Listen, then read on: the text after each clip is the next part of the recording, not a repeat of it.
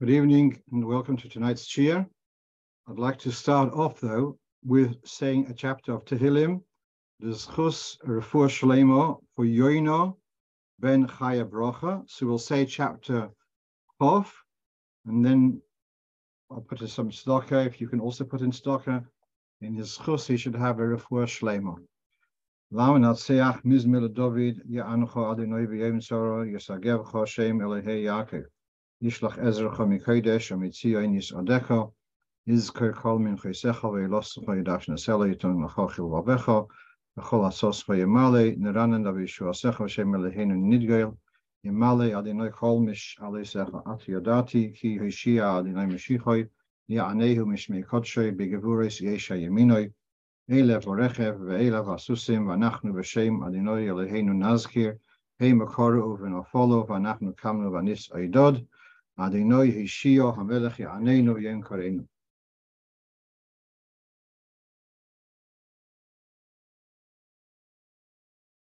Go straight to our shilas then. So first of all, the first question was about a mikveh. Is there a requirement to place a mezuzah at the entrance of a mikveh?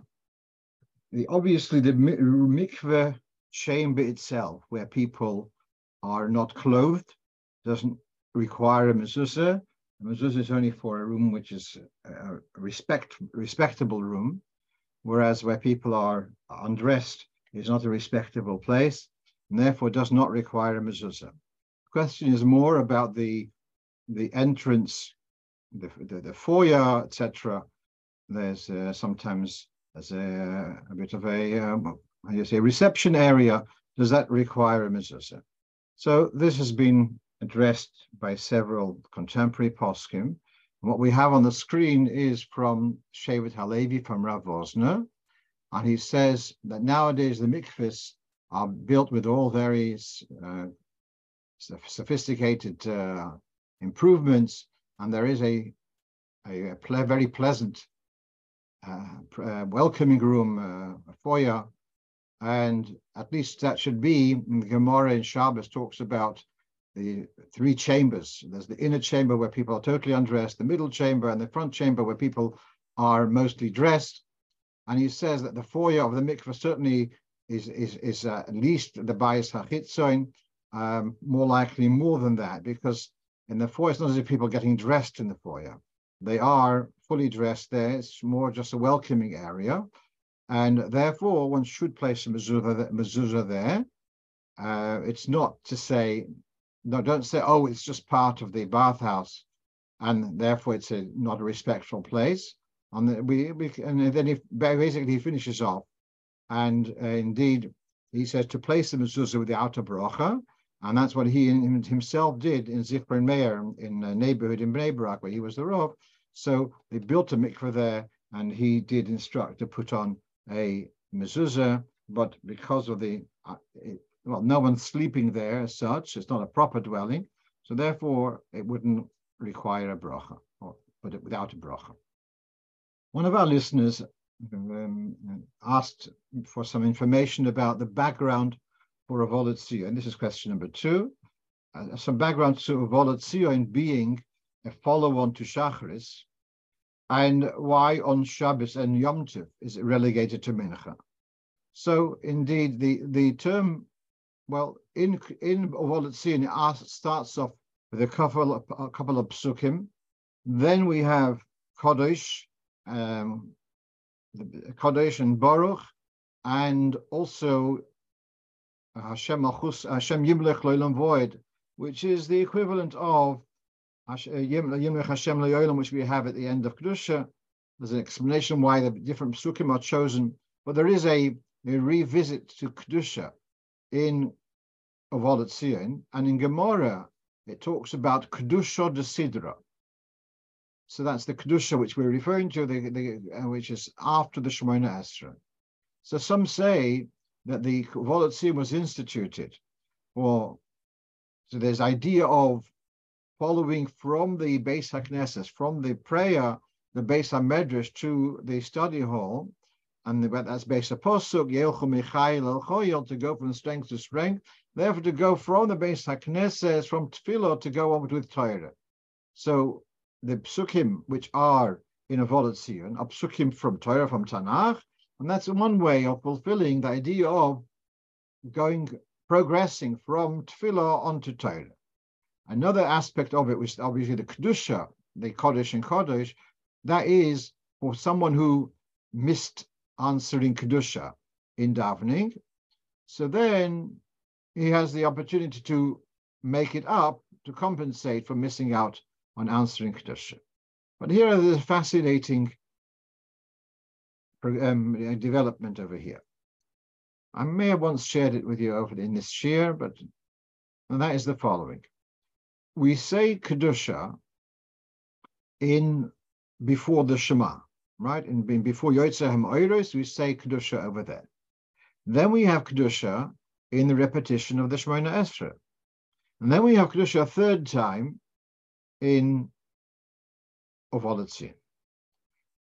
Now, what is unique about the lציון kedusha is that there we are saying kedusha with a translation in Aramaic, which we don't do by the other kedushas.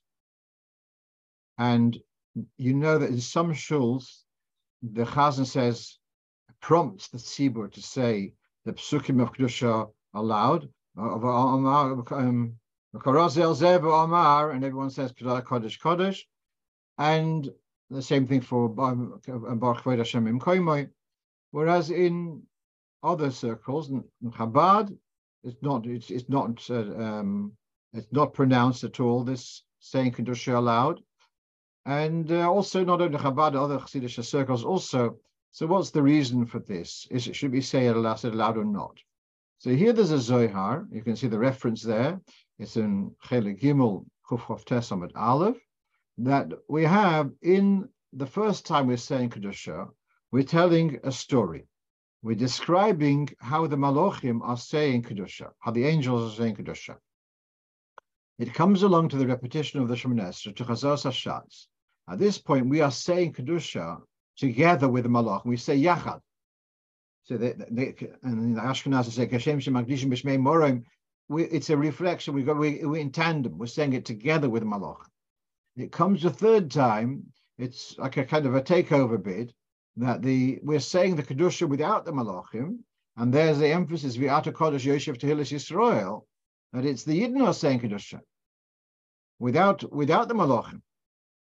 So here we have, and so there is a kind of concern that the Malachim may be anxious that there's been this takeover bid, and we want to kind of keep the Malachim a little bit out of the picture, because they may be upset that their Kedusha has been usurped by these Yidden, and therefore there is the throwing in of the Aramaic.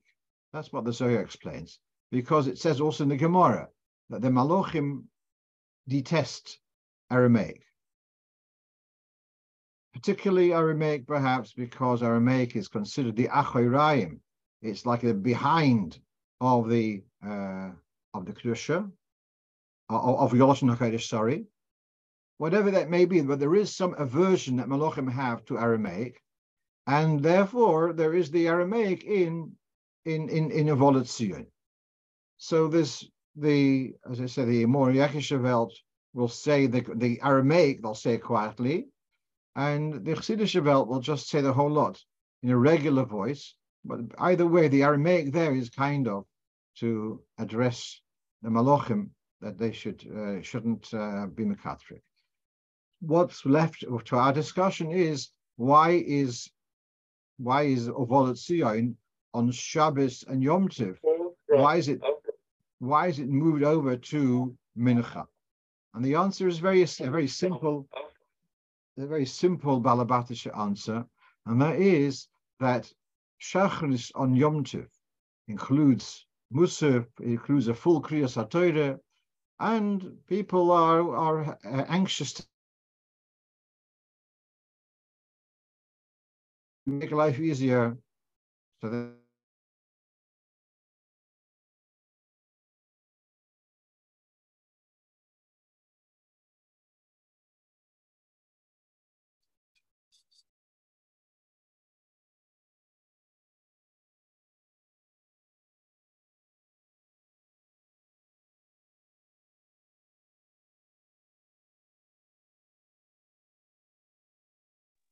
We don't hear you. Diane, we don't hear you. Second note.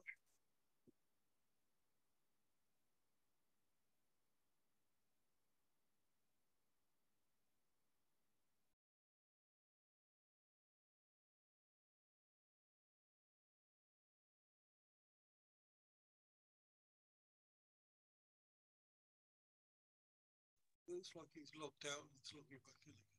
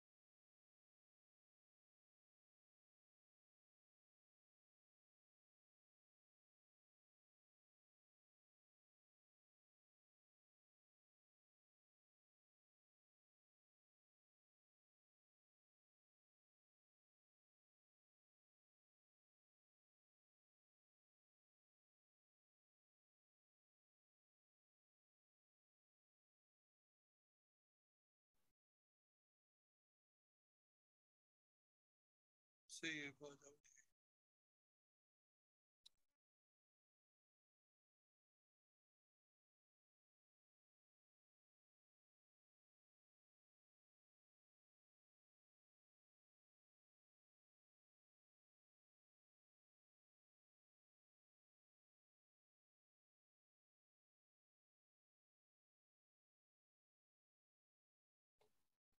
Apologies about that. So I was saying that my source is from a volume all about filler, and so the second volume it talks about why it's left for the afternoon on Shabbos.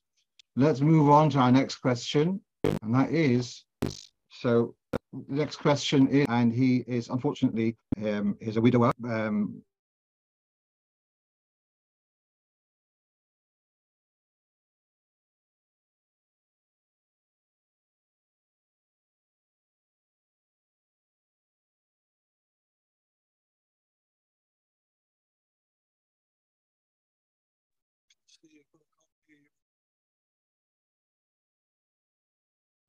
Can you hear me now? We don't hear. Ah. yeah, Yeah, Baruch Hashem. Okay, we're back. So here we go. So here's this fellow. He's a single man, and he wants to bench licht because his wife is no longer there, so he has to bench licht at home. He can only bench licht after Plag haMincha. If the Shul are going to start Mincha early, he won't be able to get in time to Shul to even for Maariv. He's going to have a struggle to be in time because of him lighting at home. So here's the question: should he go to Shul and miss out lighting Shabbos candles, or should he light Shabbos candles and miss out going to Shul? That was the dilemma which I was looking at, and I felt quite strongly that the mitzvah of lighting Shabbos candles is his personal duty, Davening with a minyan is a wonderful thing. It's not a, it doesn't compare in chiyuv. It's a very highly recommended thing, but it's not a chiyuv absolutely. And therefore, if there's a choice between davening with a minyan or benching licht at home, then lighting candles at home takes the priority. The problem is that he happens to be also the shliach who is leading the davening, which makes it so much more of a challenge. But that's the story. Right. Let's go on to our next question. Someone's asking. It happened to be that in Beis Chabad last week, so they had by Maariv, they had 10 people for Maariv, and then during Hashkivenu they turn around and one of the 10 people has gone missing. So they've only got 9 people. So the rule about this is that if you started a unit with 10 people and then the 10th person leaves, you can still finish that unit so long as there's a majority, so long as there's 6 people in the room. If a minority have left, you can finish off the unit which you're doing. So the question here is, how do we define the unit for Maariv? Does the Kaddish after Hashkivenu, if there was a minyan at brocho, can the Kaddish after Hashkivenu be said? So this is really, it's a straightforward halacha in Shulchan Aruch, in Alter Rebbe's Shulchan Aruch Nun Hey Siman Nun Hey Sif Dalet, and he says, in other words, we're defining units. So he says at Arvis. So the Kaddish, if there was a minyan for brocho, so at the beginning of Maariv, they would not say the Kaddish after Shmone Esrei, unless there were 10 people at the onset of Shmone Esrei. But the Kaddish before Shmone Esrei should be said if there were 10 at the beginning of Maariv at brocho, even though some of them had left. Kaddish after Aleinu is kind of a voluntary extra, and that doesn't come into the, if there's no 10 people, you can't say that Kaddish. But let's come back to the Kaddish after Hashkivenu. Why is that Kaddish put there? Why is Maariv different to Shacharis? By Shacharis, from Goal Yisrael, we go straight into Shmone Esrei, and we don't want to have an interval. And at Maariv, we have an interval, we have Hashkivenu, but then some people say Yereinenu, then there's a Kaddish. The first thing is that Tfilas Arvis Rishus, that the davening Maariv used to be considered a optional extra, and therefore the emphasis of Soimer Gula Litfila, of not having an interruption between Goal Yisrael and Shmone Esrei, that emphasis is less. This is particularly visible in many shuls where the Gaber will announce on the night of Rosh Chodesh, he'll announce Ya'ala v'Yovoi after Kaddish, before Shmone Esrei. Alter Rebbe says not to because of a chashash hefsek, but the minhag olam is, why are they not so worried about hefsek? Because tfilas arbis rishus. And taking this further, that it used to be, apparently, that people would not daven Maariv in shul. They would just do birchas krishma, and then they said 18 psukim, corresponding to the 18 brachos of Shmone Esrei, and those 18 psukim are in the, what you have in Nusach Ashkenaz, Yireinenu. You've got 18 psukim there. They are corresponding to the 18 brachos of Shmone Esrei. They would just do the 18 psukim, and then they would say Kaddish, and everyone would say one another good night. So that was the end of their formal davening, was actually right after Hashkivenu. That's how the Kaddish comes in there. All right, so that's a little bit more about that the background of Yireinenu, and why Hashkivenu is like the end, and that Kaddish is the end of the unit of the first unit of Maariv. Let's move on. Very relevant to so Hashgocha Protis. I teach a class in the Lubavitch High School, and just throw in that there is a charity fundraiser being done, and everyone is welcome to participate in contributing to the chinuch, which is going on in the moisters here in London. But we learned through this year, we were going through Birchas Hanenin, and mamish last this past week, which was our last lesson because we now got to exam leave, so we learned about the brocho on the king when you see a king. And so what's the dilemma? Everyone knows that there's a brocho upon seeing a king. So there is here, this on the bottom you have here from the Radvaz, quoted in the Mogen Avraham. He says the following: governors which do not have the yoke of a king above them to override their rulings, they can judge and give capital punishment. So such a governor, you have to say the brocho. Whereas ministers, which are appointed by the king in various cities, then they're not so powerful, and therefore you should say the brocho without shame and malchus. The Kaddish, who is the supreme judge, no brocho at all. So from this Radvaz, you get the impression that the power of the king has got to do with whether he can apply or annul a death penalty. Now, Baruch Hashem, in our society, death penalty is not legal, not part of the law system altogether. Therefore, the king doesn't have a power of hoirig b'mishpat, and therefore the king asks the question. Perhaps he doesn't qualify to have say the brocho. So this is where there's these murmurings and people think it doesn't really qualify. So this has been addressed by two contemporary poskim or more. One of them is the late Rav Wosner, and is clearly in his tshuva is talking about the Queen of England. And separately, there's also, so line 11, Reb Moshe Sternbuch in his Tshuvas Van Hogus also comparing different types, American presidency and British monarchy, etc. So I'm just going to read, though, what Rav Wosner says.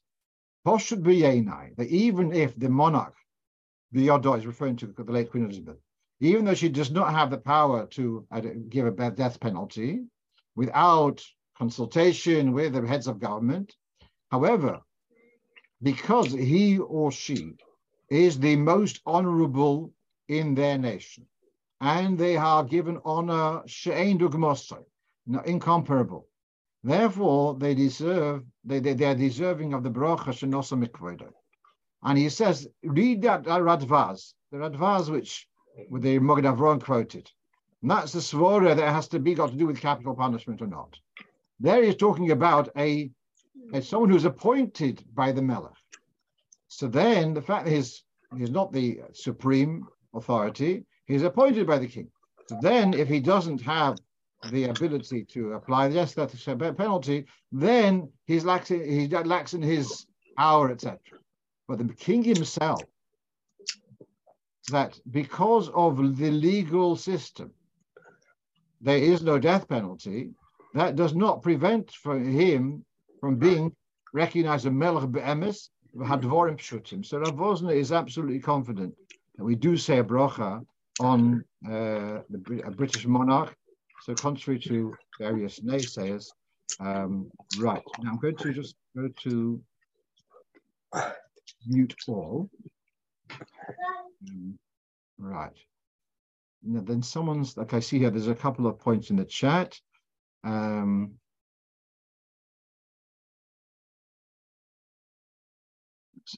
told that there is still a death penalty for treason in this country. That's very, very interesting. I was actually thinking about whether Rav Wosner is saying that there's covered she'ein dugmosay. I'm wondering whether the fact that there can be protesters and standing there at a parade and saying, not my king, that kind of stuff, does that take away from the extreme covet which the Melech has? The fact that it's illegal for them to protest in such a despicable way. But, okay. Now, as long as they don't start hacking at my program. Okay, these are anti-royalists. Okay, going back to the previous question, could the gentleman, the shliach, could he light in shul? Well, not before Mincha, may as well light after, but is there any point in that? Yes. Now, there is a value of him, if they would have a meal in shul, or even some Kaddish or something, that could be a possibility of lighting it in shul.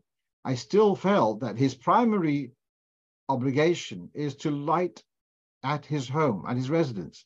But you can light somewhere else, but if you can light in your own home, that's your primary chiyuv. Even if he's eating out, that's also an important point. Whenever people eat out, and the time they come home, their candles are burnt out, but they still should be making a brocha on the lighting their home. They should have in mind the electric lights. Whenever you light candles, you have in mind also the electric lights. Right. Rabbi Lu is adding that he believes that the monarch can reprieve a death penalty in, say, Jamaica, if they are still under the monarchy. As far as I know, that was a long time ago. That Jamaica being part of the British Commonwealth. I think it's a long time ago. Okay, let's move on. Right. Now, you might think that this question has got to do with the previous question about entering a church. Not directly. And really the question which was put to me was a woman who's getting close to Yiddishkeit, her father, a biological father, Catholic, he died, was cremated, and now they're doing some kind of service at a church, actually in Italy, and she is asking, can she, for respect of her father, to go attend the service? So how rigid is it about not entering a church? So here on the one hand, we have from Simon Kuf Mem Tes, and the upper quote is from Kuf Nun Zayin, and the lower quote is from Kuf Mem Tes. So in Kuf Mem Tes is talking about entering not the church itself, but the premises, the chotzer shel avodah zarah. So some say that you're allowed to enter when there's no worship going on. And some say even the chotzer of avodah zarah, no, you're not allowed to enter at all, unless it's the access to reach elsewhere. But meanwhile, basically, the minig poshta is that one would not enter a church, as even the yard of a church. Okay. Then on the other hand, we have here, what if it's the story if a person is chayiv misa? He's been given a death penalty. Is he allowed to run away, take refuge in a church to save his life? So some say the Shulchan says he is allowed to. And some say if it's a time of shmad, where they are seeking to force Yidden against their faith, then he's not allowed to. I think we've discussed this once, and how in the town Yezhin, the chassid of the Rebbe Rashab, whose name was Reb Mendel Chaim, there were pogroms in Yezhin, and he was offered refuge by the vicar or whoever, and he refused, and he was actually killed al Kiddush Hashem. What I found was very interesting, that we know that it says in the Torah that if a person is chayiv mises and he runs to the Mizbeach is like a city of refuge. We all know the story of Yoav, the general of David, when he was guilty of treason, the whole thing with the rebellion of Avshalom. So he runs and holds on to the corners of the Mizbeach. So the Mizbeach was seen as a kind of as a city of refuge. So lahavdil in other faiths too, if a person would be punishable with death penalty, but if they take refuge in a place of worship, they are kind of given safety, that they won't get attacked, they won't be even arrested perhaps, whatever, in a place of worship. Which I found that very interesting. So this is possibly the background to this discussion, Shulchan Aruch. Are you allowed to run away for safety into a house of avodah zarah? Some say you are allowed to. Now, just to come back, go back a little bit. I do want to address, because a lot of people asking how a very choshev yid in the London, in the English British community, was at Westminster Abbey yesterday, apparently, and is there a heter for it, etc., etc. I want to say a couple of things. First of all, he himself published that he did consult with the Beis Din about this. A couple of points about this. If he wouldn't go, there would be another representative going there of the Jewish faith. And I think we prefer to have someone, and that person would be not necessarily a Frumayid who's faithful to Torah. And therefore, it's, I think, preferable for our need for representation that it should be a Frum person rather than a person who's, and there's no difference in halacha whether this person goes, that person goes. I want to share with you one more thing, though. I once heard from Rav Pikarsky. I did not look this up now, but I remember this, how as far as I remember, he quoted Rabbeinu Hananel. In the first parsha of Shema, we say, B'chol levavcho, v'chol nafshecho, or v'chol mo'idecho. And v'chol mo'idecho is sometimes understood to refer to allude to Mesiras Nefesh. In the second parsha of Shema, it says, B'chol levavchem, or v'chol nafshechem. It does not say, B'chol mo'idchem. And Rabbeinu Hananel says a fascinating insight, that when you have a tsa'ar, when you have an anguish of a community, it has equal weight to saving the life of an individual. So we know that pikuach nefesh, saving an individual's life, overrides everything. So Rabbeinu Hananel is saying that prevention, to prevent a pain of a tzibur, of a community, has got equal, similar weight. And whilst Baruch Hashem, we don't feel that but certainly there is a concern that if there would not be a representation of the Jewish community, it would be seen as a snub. I'm not saying it would be dangerous, but it certainly would be something which would be a discomfort. I think that's a bit of an understatement for the Jewish community if they would be seen as not being loyal citizens. And therefore, I can see, I was not asked to paskin on this, but I can see the justification for someone going in. And it's not as if the person went in any interest, any worshipful interest. On the contrary, he's going there as a representative of a different faith. Therefore, there's no room for allegation of saying, oh, he went there to enjoy the service. I once heard from one of the chief rabbis from Israel that he was in Rome and he had to go to the Vatican. Right after he went out, he ran to the Mikva. Okay, let's move on. Right, so here's the question, that during the reading of the Torah, a mistake was found. It was a letter which was misformed, or something damaged. So what do we do then exactly? So here we have in Simon Kuf Mem Gimel, if a mistake is found in the Sefer Torah during the reading, we take out another Sefer Torah and we start from where the other one left off. And you can make up the numbers with in other words, let's say you had given 3 aliyahs on a Shabbos morning, and you still have another 4 aliyahs. You don't have to do 4 aliyahs you don't have to do 7 aliyahs in the new Sefer Torah. You rely on those who were called up in the first Sefer Torah to make up your quota of aliyahs. So there's no need to reread that which was done, and no need to make up the number of 7 aliyahs. There are poskim who do say that you should make up extra aliyahs. Now that's on Shabbos, where hoysofos are allowed. And therefore, they say you should do hoysofos.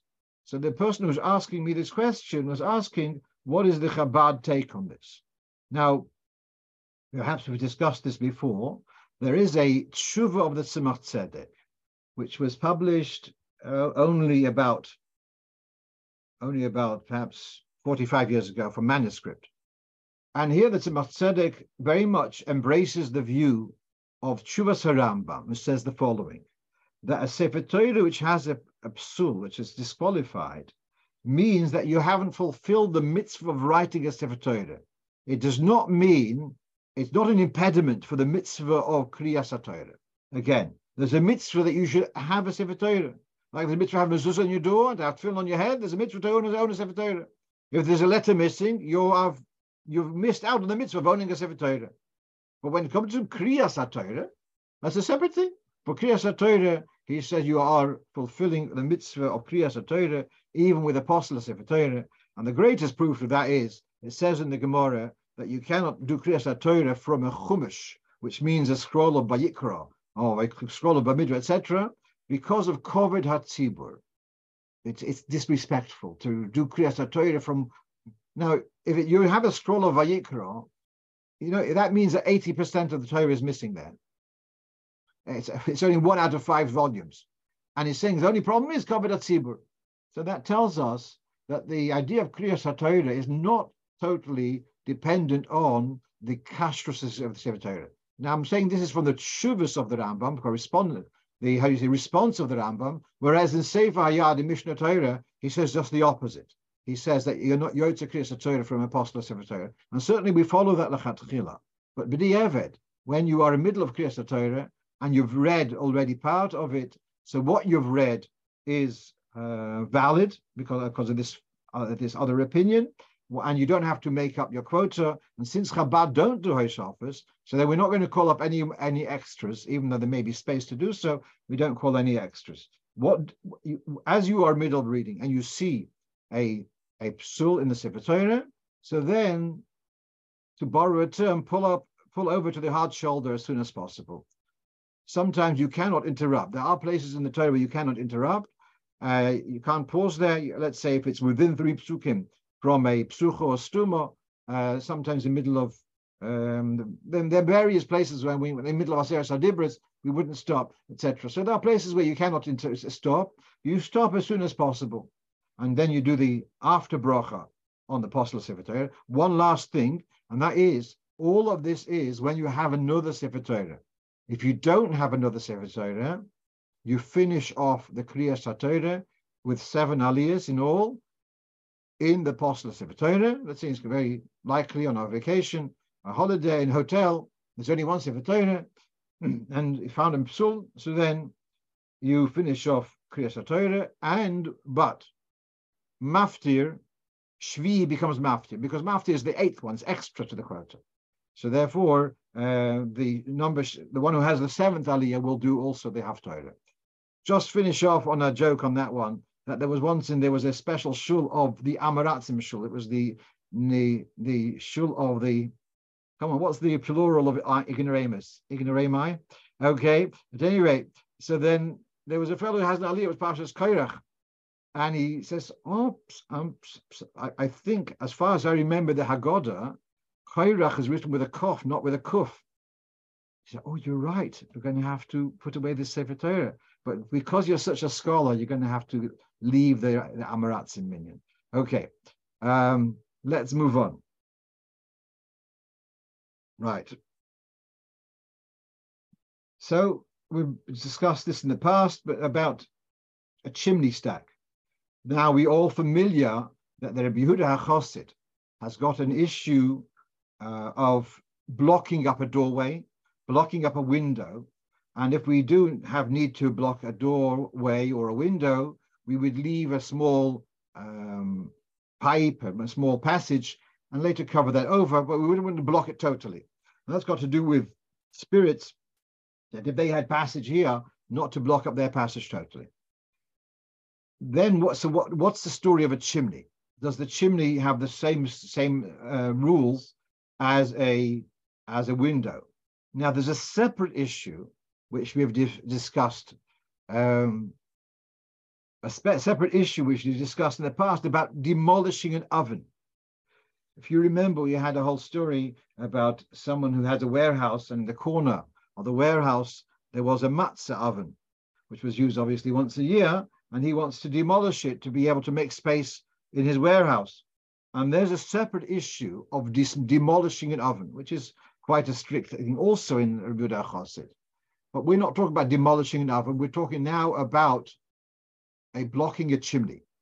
A chimney is also obviously a passage from, like a window, going from one to the other.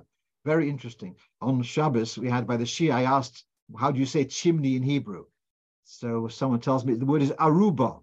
Now we know the word aruba is used for the windows of heaven, which they mabul when the flood comes down. Aruba is hashemoyim. So a wood chimney is an opening to the heaven, or etc. On its from one floor to the other. So if you would take out a chimney stack, and it's wise if you take out the chimney stack on the lower floor, it's a good idea to take out the one from the upper floor too. Otherwise, it might come tumbling down sometime, unless you put up special brackets, etc. So now you've taken away two chimney stacks, upstairs and downstairs. Now, between those floors, there used to be a passage, which was in the chimney. And now you've blocked that passage. So you should leave some kind of hole between the two, and then you can cover it over with whatever at a later stage. Now, so this is, in the notes, I have a reference to a Sefer Shmir's Guf V'Nefesh, who talks about this. It's a contemporary Sefer about all these safety issues with spiritual stuff. And he gives a reference to a Sefer of Rav Chaim Falaji. Chaim Falaji, if I'm not mistaken, he was in Turkey, and a very eminent posek going back about 150 years ago, wrote in a phenomenal amount of Sforim. And he writes that I responded to someone who had in his house a stove, and it was used for boiling water for laundry, and this had a pipe for taking out the smoke. It went more than 10 floors up. After several years, he saw it's far too high, and it's made of stone. He was worried that because it's so tall, it may collapse.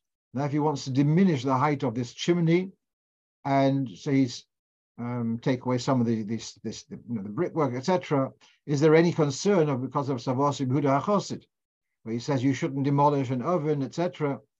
And so he says that the fact that he's shortening the chimney, that's not a problem, because he's not using that space up there. That's what he says over here. And there's still the access is still there. Therefore, it's not a problem. So what we're seeing here is there is an issue of blocking a chimney. And if you do need to remove a chimney stack, so there is, make sure you leave some kind of opening. That becomes easier if it's just from floor to floor. If you've removed a chimney stack to the sky, then what you're going to do there, how are you going to leave an opening there? It shouldn't have the rain come in. There may be, I'll have to talk about it, maybe a way of putting leaving some kind of pipe and just having a cap over it with a vent, like a vent with a protective cap. Right. Here's another question, a practical question, that someone's asking that for Friday evening, they're going to have several female students coming over who've never benched. They don't bench licht on a regular basis. So what they're going to have is, let's say there's 8 of them, and there's the Rebbitzin, and they all have their candles. Each one's going to light a candle, and then they will all say the brocho together. Now, we know that normally a woman, after she's just benched licht, she will cover her eyes and then say the brocho. Now, just to clarify, especially we have our Sephardi representative here. Now, when the Sephardim, the brocho is said before lighting. By most Sephardim, Sephardiyos, to be more precise. The brocho is said before lighting, but by Ashkenazim, the brocho is said after lighting. And in order to have the idea of the brocho is said before the mitzvah is done, the eyes are covered, and in that way, they only benefit from the light afterwards. So here's the question. Is it okay for them to light and then to say the brocho once everyone has lit, along with the shlucha, with the Rebbitzin? So if you looking over here, it says in the Shulchan Rebbe in Simulation Samach Gimel, it says about making the brocha before lighting. Then it says the minhag, in other words, minhag Ashkenaz, is to make the brocha after lighting, because once you've said the brocha, it's as if you're Kabolas Shabbos by saying the brocha.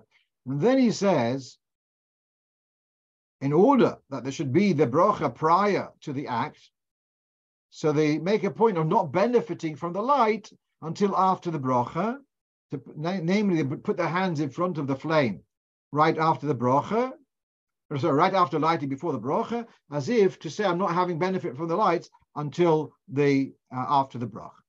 And this is kind of developed from putting the hands in front of you, blocking the candles, to bringing the highlight the candles over, bring the hands over the eyes. It's all the question is, how important is this? How imperative is it to say, oh, you have to cover, and if you didn't cover, you can't say the brocho because you've already had benefit. That's the dilemma. So I did say to him, the way it's presented, it seems to be more on the level of minhag rather than a chiyuv. That you might, if you see the candles, you can't make a bracha. It doesn't seem to be that way. It seems to be more as a lechatchila, as a minhag. But what I did say is, she should tell the girls, the students, when you've lit your candle, cover your eyes and just think about Kabolas Shabbos. And then when we're ready, we'll all say the bracha together, and they'll have a moment to think about, to have a contemplation, meditate a bit. That just to recommend that. But if it doesn't work out, I still think they can make a bracha according to Minhag Ashkenaz. Right. How are we doing? Number 10. Right.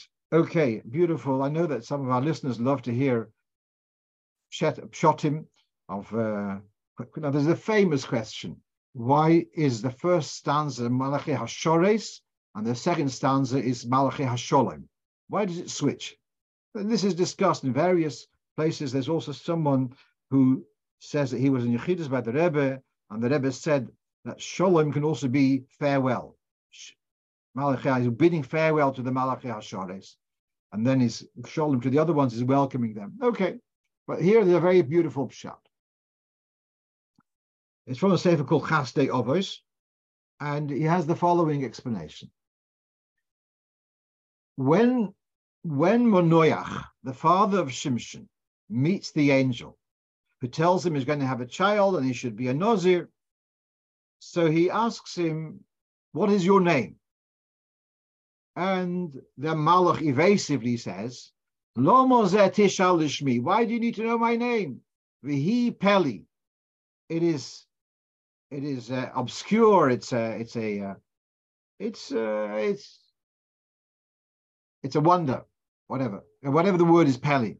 So why did he have to say? He says, I'm not telling you my name. He says, my name is Peli. So he says that, and Rashi there in Novi says that the Malach says to him, you ask your name. We are given our name according to the mission which we have to do. Whatever the mission is, I get named according to that mission. Okay. So he says that the term Pele is used in the context of Nozir. It says, Ish ki yafli linder nezer Nozir. The word Pele is used in the, the declaration. Yafli can also mean to declare. So he says, well, who Peli? Because I have been sent for a mission to tell you that the son is your Shimshon is going to be a Nozir. Therefore, he uses the term Peli. You've got to do Pele.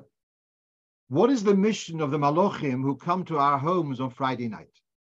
So there's a Kabolas Shabbos of Kufyutes talks about that in addition to the Malachim, which a person is protected with, etc., but you have Malachim which are Malavin Leila Odom. They've got accompanying Malachim on your way home. Two Malachim, a good one and a not good one. If the Malachim see that the home is all nice, prepared for Shabbos, so then the good one says the brocha that it should be like this for next week, and the negative one has to also say Amen. Very well known. So the mission of the Malach is, if he sees it's Shalom, to give a brocha of Shalom. So the term Malachi Hashores, the angel of service, is a generic term. All Malachim are doing service. When the Malach comes to your house and he sees how the house is prepared for Shabbos in a beautiful way, then he says Shalom. He's giving a brocha of peace. Then he becomes Malachi HaShalom. That's the mission which they have to do now. Therefore, now he's called Malachi HaShalom. Until he comes to your door, he doesn't know where he's going to be called Malachi HaShalom or not.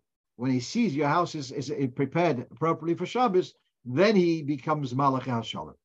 They become Malachi HaShalom. Okay, that's this word over here.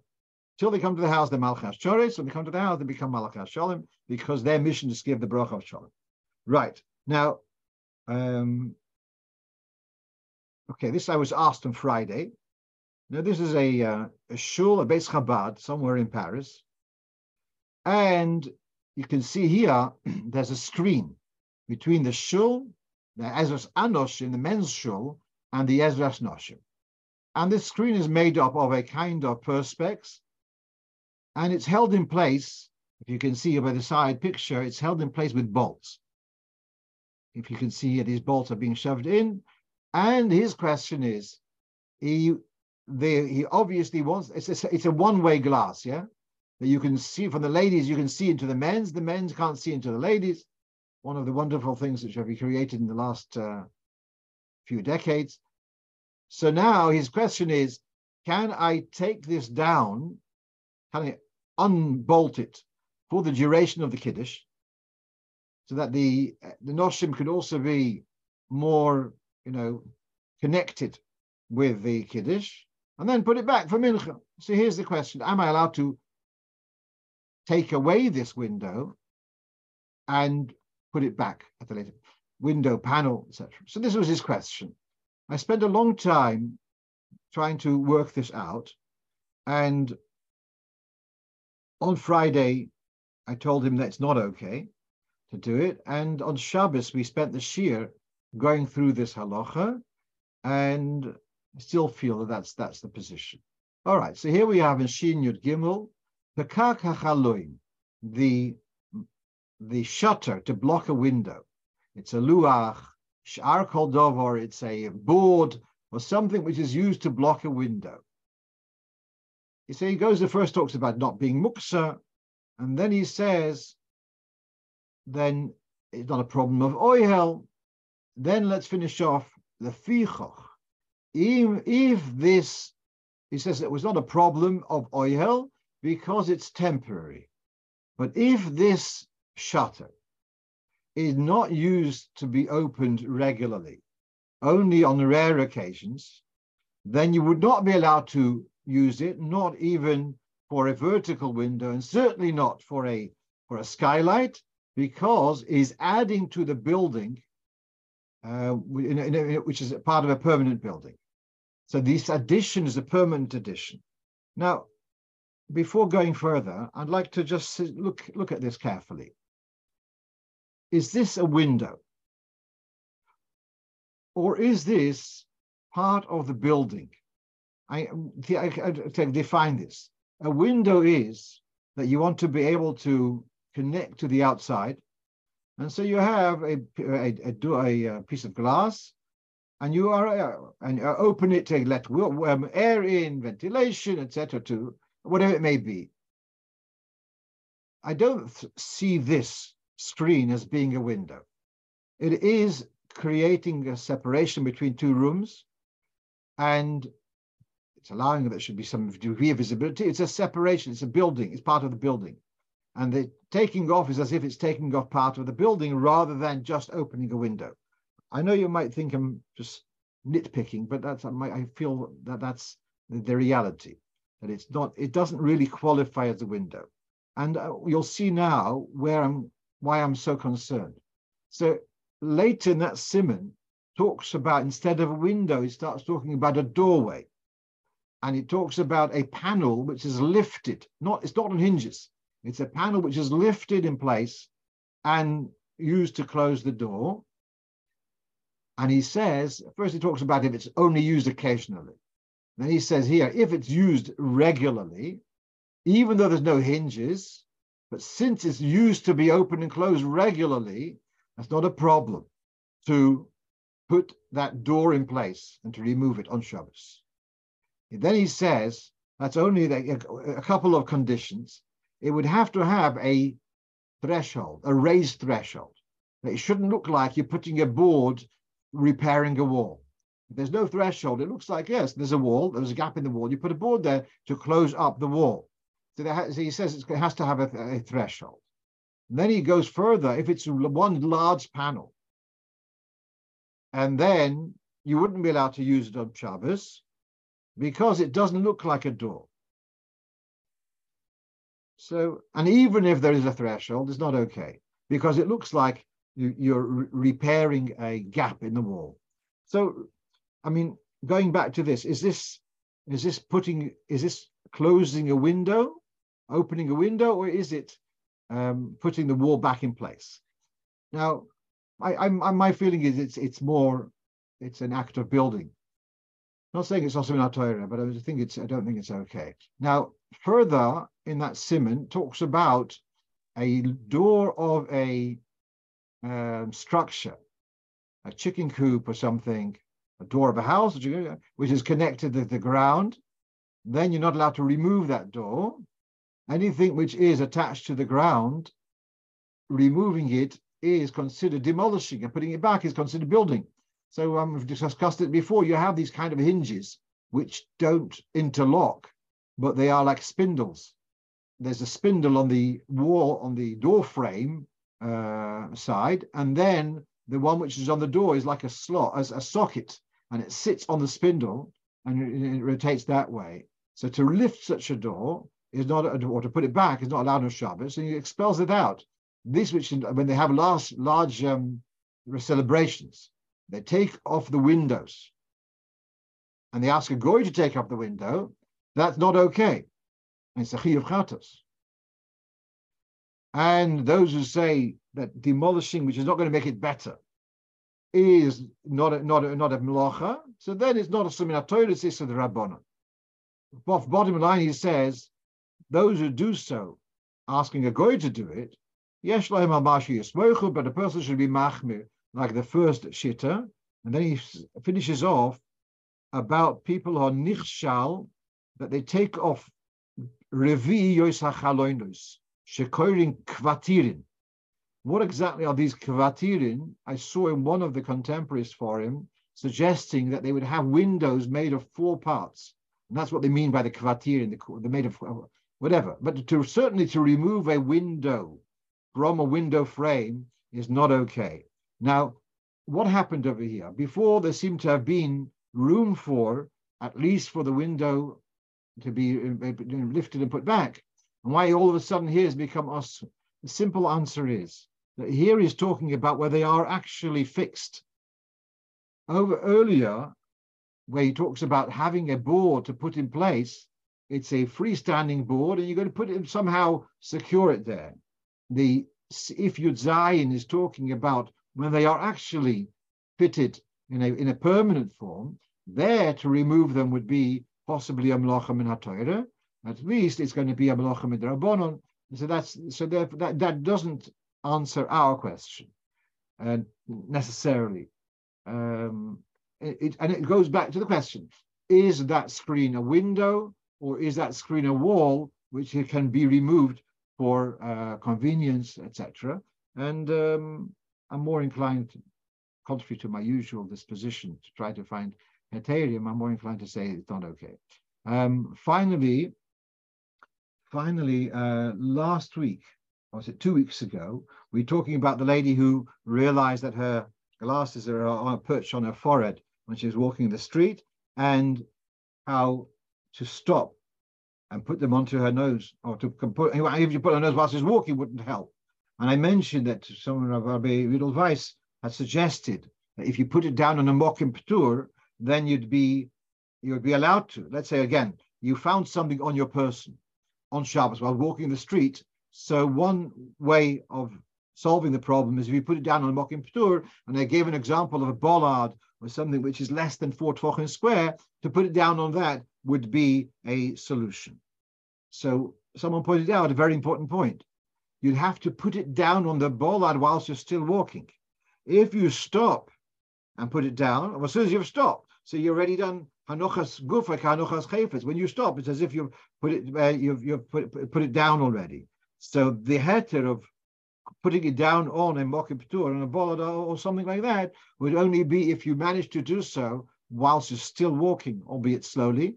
And then once it's there on the bollard, then you've kind of aborted the melacha min haTorah, and then you could then take the glasses, let's say in this case, and put them onto your nose, wear them normally. If it was a yarmulke, you could then take it and put it on your head and wear it. That would be okay. Someone's asking about the window, screen, whatever. Would it be slid sideways? If the screen had been in a frame with sliding, with a track, that would not be a problem at all. That's actually an interesting suggestion. I can tell the shliach, if he wants really to improve upon this this situation, to allow opening it on Shabbos, if instead of it being bolted the way it is, if you get it made into a sliding screen, that would solve his problem. Okay, I wish you all a good night and Sudas Tovus, and just join me again. Refuah Shleimo to Yoino ben Chaya Brocho, Refuah Shleimo Okrev.